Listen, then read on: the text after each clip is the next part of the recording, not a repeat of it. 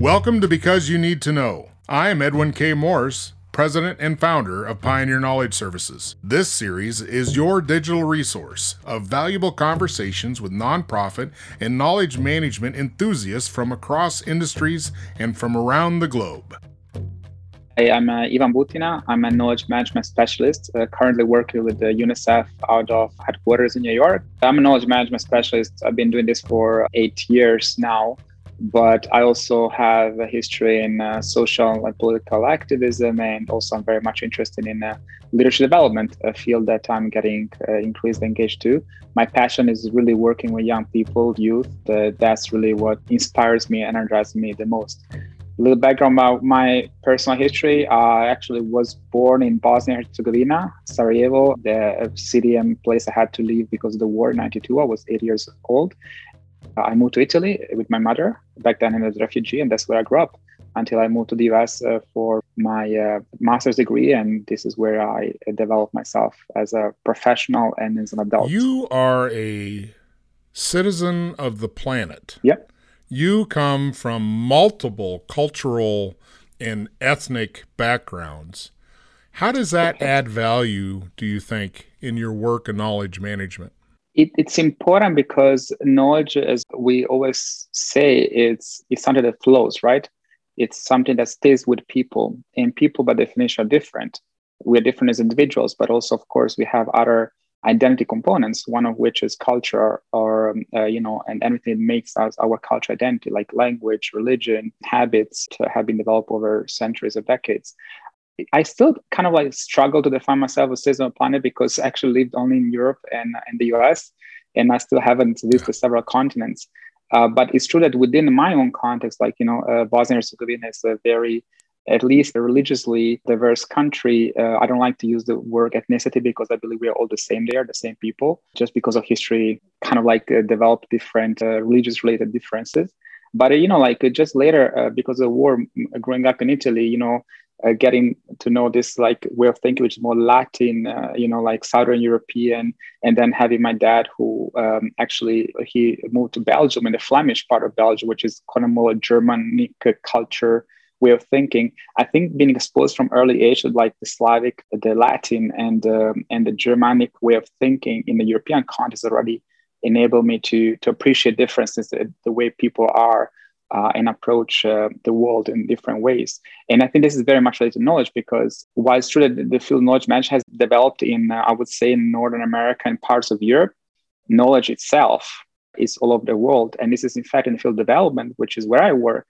We increasingly over the last, I would say, 10 years for sure, maybe more. And this is accelerated. We are recognizing knowledge is not just there's rich knowledge in communities that we actually are there to serve, and the contextual knowledge, so on. So I think this definitely helps a little bit. Again, I say I have so much still to learn and appreciate the differences. But working environments like the UNICEF, for example, I used to be in the World Bank, definitely helps. Because you're dealing with cultural elements to which knowledge has probably a little different definition, just like organizations.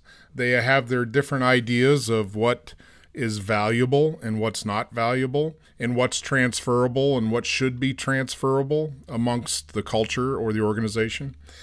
What is the biggest challenge with the clients you work with? Are you dealing with clients outside of UNICEF, or is this internal operations? For me, it's internal. So I'm coordinating the knowledge management at the global level, so for the whole of UNICEF. So yeah, if you want to use the word clients, I support our internal staff. So they actually can have the tools, the guidance, the good practices that can adapt in their own context, yes. But even if I work with them internally, it's important to be aware of this, right? So for example, the fact that, it's not just about technical knowledge, it's not just about the expertise, that what the research says, what the evaluation says about, I feel like ECD, early child development early on, but it's also about contextual knowledge. For example, more and more appreciate the fact that national staff, the people who are from a country, work in a country, actually have knowledge that maybe technical expert with a PhD degree, might not have. So it's really being aware of that is important, even if I don't work with communities directly right now. So how do you get the culture to share? How does UNICEF plant the seeds of propagating more sharing across and within the organization?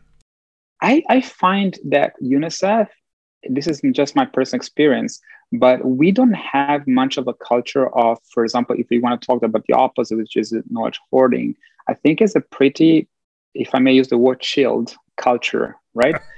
Which is and maybe because UNICEF has a reputation being an organization of doers, being more in the field. Is kind of atypical for the, let's say, the UN environment. I mean, we also have our own bureaucracies, etc. But that's what I was wondering. You're kind of saying words that could describe an anti-bureaucratic or exactly. autocratic structure where you've got administrators, running channels and divisions and containers of people and process. And we have that. Okay. We have that, okay. but I think it always depends where you come from. I think compared to other, for example, agents, organization in the field, we probably are a little bit less. I don't think so much about structures because we have, in my opinion, still very heavy structures. But I think it's more about the culture of the people. I haven't seen so much an issue in knowledge sharing. It's really more, we have, I think, many organizations like a problem of overflow of information, too much production of documents, especially the explicit knowledge, codified knowledge, and so really, and people being like really also busy in developing, in implementing the programs, projects, etc. It's really more the issue of finding time to access the knowledge they need and using it. But I think knowledge sharing is not a barrier in our context. It's more like selecting and using. So it almost sounds like your organization may be really ripe for developing a business intelligence cell that can start the analysis and extraction of all this content. Does that fall into the knowledge management realm now? We have having fascinating discussions about all this because UNICEF, I've been there only 2 years. So I still see it kind of like from a little bit of external point of view, but it's an organization that has invested a lot from what I'm gathering in the past years, so-called the evidence functions, making sure we have a research capacity, making sure we have data collection, analysis capacity, making sure we have a strong evaluation function. Those are the so-called or program monitoring functions. These are all like so-called evidence generation functions. But then, okay, once you collect and generate the evidence, how do you transform that into programs? Like how do you close the feedback loop and how to make sure that they're used? Right. And let's not forget, it's not only about evidence, it's also about experiential knowledge, like we said earlier. What the knowledge in our heads, there's not necessarily in the report and research on the data that we collect. So let's not forget that. So I see this, my personal opinion, but it's a discussion we're having that knowledge management is a connector of all these evidence functions and is a connector with the other sources of knowledge, like tacit knowledge, implicit knowledge, and is what enables all this evidence and knowledge to be actually implemented in programs. So we are the connection between, I think, the work, the programs, the projects, and the sources of evidence and knowledge. So this is how I see KM. But you're right. We are ripe because the organizations have invested a lot in the past in this evidence generation. Yeah. Well, that's an exciting place to be, right? Because that sets you up for a great world of expansion and added value. If we go back to the value of what you're doing and what's being done for the organization, if you've already got a culture that is already okay with the cross-pollination of thought, ideas, conversation, but it's still a structure that's pretty set in stone, so to speak. This element of what knowledge management could help provide as a return on investment of all this research and data, because to me, the data and the collection of data is the easiest thing to do. That's like storage and taxonomies and things like that is like a foundational piece. But if that's all you've done is built the foundation, okay, now what? That only serves a certain amount of customers, so to speak. But in an organization I used to work in, the military intelligence, there was a thing that was called OBE. Mm-hmm. OBE is overcome by events. You get such a flood of reports and data and information and all these things that eventually you just become overwhelmed and stuff gets on the floor. I mean, stuff just lands on the floor because you just don't have time to consume it and understand it.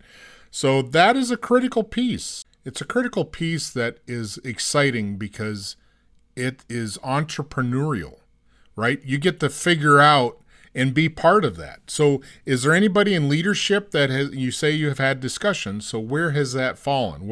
What's the future? So this is an interesting thing. What we're doing in knowledge management and is a function that does not have prominence. is a function that, we have only, I think UNICEF has between 33 and 35 staff in an organization of 15,000. And most of these are people like myself who are in headquarters and regional offices, a few in country offices. UNICEF has this very decentralized structure with offices all over the world. And, like KM, knowledge management itself doesn't have prominence. However, you use the key word, which is entrepreneurial. And this is what we have done over the past 2 years, saying, okay, we don't have the prominence, we're not have not been a priority as a KM in the past years. However, being under the radar sometimes also allows you to be able to do things without having to ask too many permissions, right?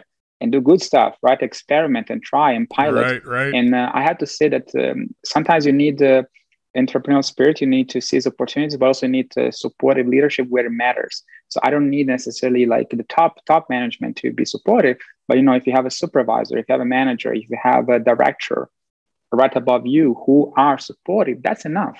And if you have a network and a community to work with, which is energetic, that's a good thing about our KM network, because yes, we might have only 33 staff, but guess what? We have a network of 700 plus staff.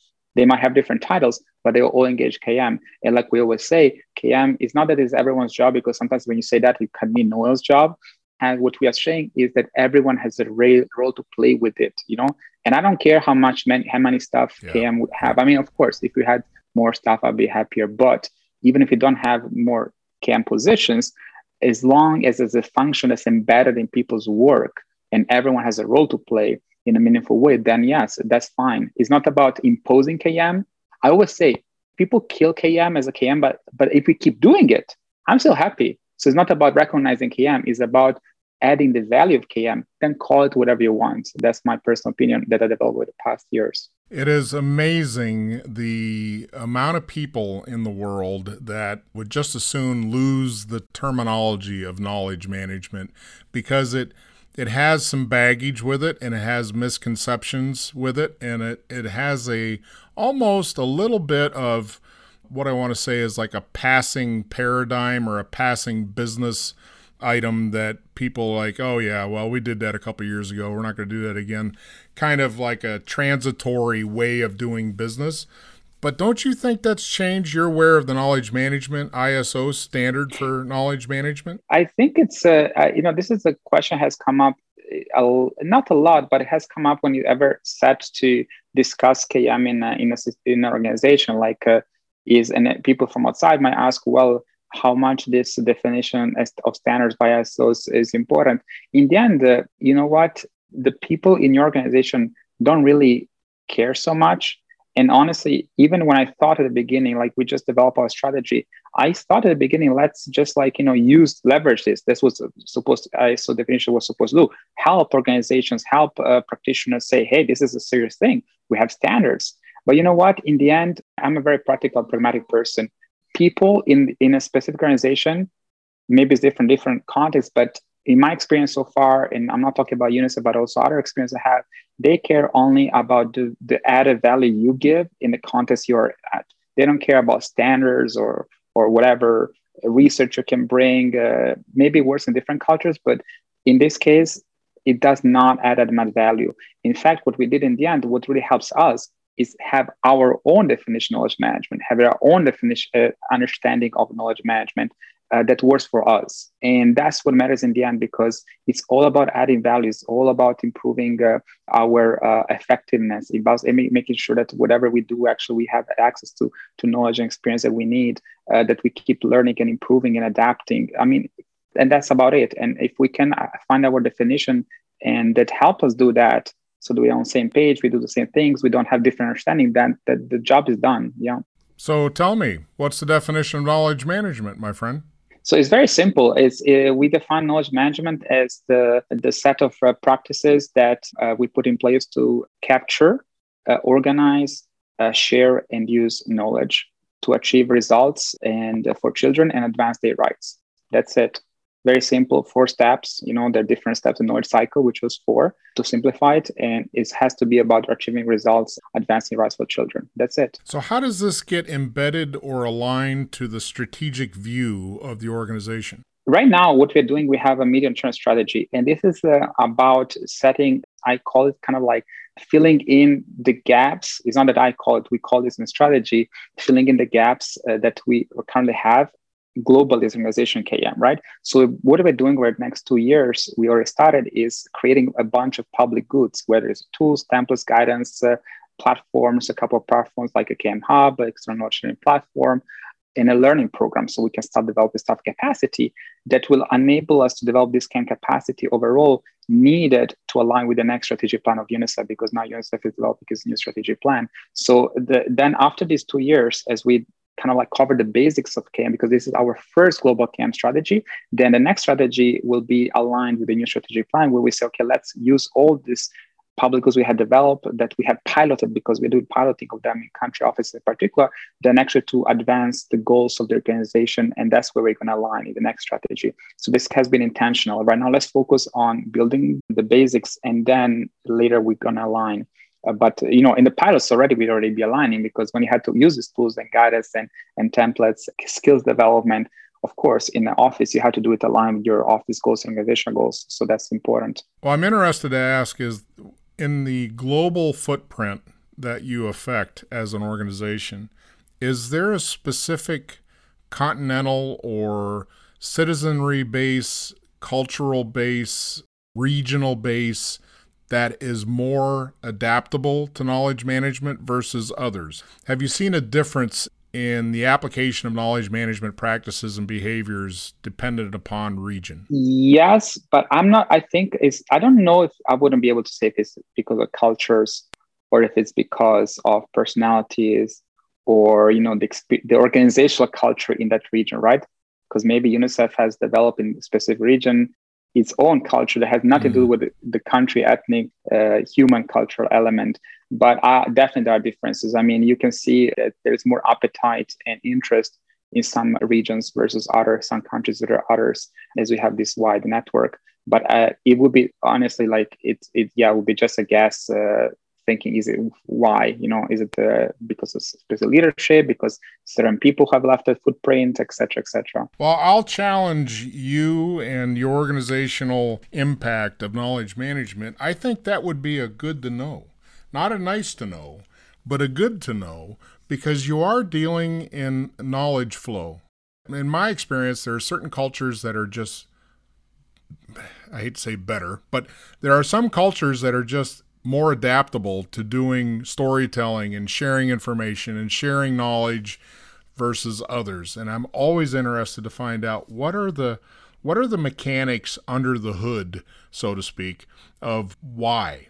Because it could give you some leverage to know, oh, we're going to this part of the world. Well, we need to adjust a little bit to adapt to that culture. You know what I mean? Mm-hmm. I'm just curious if it would have to play into a strategic view, I would think, when you're dealing with such a world-connected organization. Absolutely. No, that's an excellent point. However, the two elements there, one is like interacting with the civil society and the communities and so on. And I do believe, I totally agree with you. Like, for example, if we were to advise an office that is in a certain country and region versus in different one, definitely that will be part of the conversation. So, who do you work with? What is the culture of the government there? What is the culture of society there? What is the culture of communities? Some KM approaches might work there and some others not. And we need to choose the right ones. Luckily, now we have a huge menu of approaches, thanks to our, larger KM for development community that we're all part of, right? So, but choosing the right approach, I think that's where the culture is so important. Because something that might work in a country like Nigeria might not necessarily work in a country like India, vice versa. So that's yes, but the culture of the offices, and this is where probably the bureaucracy come in, and the hierarchy is very much affected by its own organizational specific culture, not UNICEF, but specifically the office, and plus on top of that, personality of the manager of that office, right? And that's where some people are more like process oriented. Tell me what to do, how to do it, and we're just going to implement it. Some people are more like have a conversation, do storytelling. And that's when you can be, I don't know, in Senegal, or you can be in Malaysia. It doesn't matter. The point is, if that office has a culture that's a certain way, and a manager who is a certain way, that office internally has to do things according to that or its own culture. So yeah, those are the two layers. But I agree with you. If you interact with the outside communities, yes, the country context specific culture is important. I mean, one thing, and this is, I don't know what your impression is, but being plugged for several years now in the general like KM for development community, what is interesting to me, I said earlier how KM, my observation is really has been strongest so far in Northern America and in certain European countries, say the UK, the Netherlands, Germany, for example, very weak in Italy. In the Balkans, I don't know if people know what KM is, like very few, probably Italy is the same. However, I've seen a flourishing of KM in regions of Africa, for example, the African continent, especially Kenya. I have an impression it's become a really KM hub, but also in Western Africa, Southern African countries. I think that's a continent that's really, from KM point of view, I feel that is basically becoming like kind of North America and parts of Europe in terms of like development of KM. So that's something that will be interesting, for example, to explore. Well, thank you for sharing your experience and your understanding of that world of knowledge management and the work you do.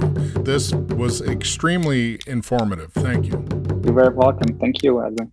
Because You Need to Know is designed to bring people's experience and their knowledge forward to be shared. I'm Edwin K. Morris, and I thank you for joining in to listen to another conversation brought to you as a public service of Pioneer Knowledge Services, a nonprofit tax-exempt organization with a charitable knowledge management purpose. Find us online at pioneer-ks.org and add your voice to the conversation on Facebook.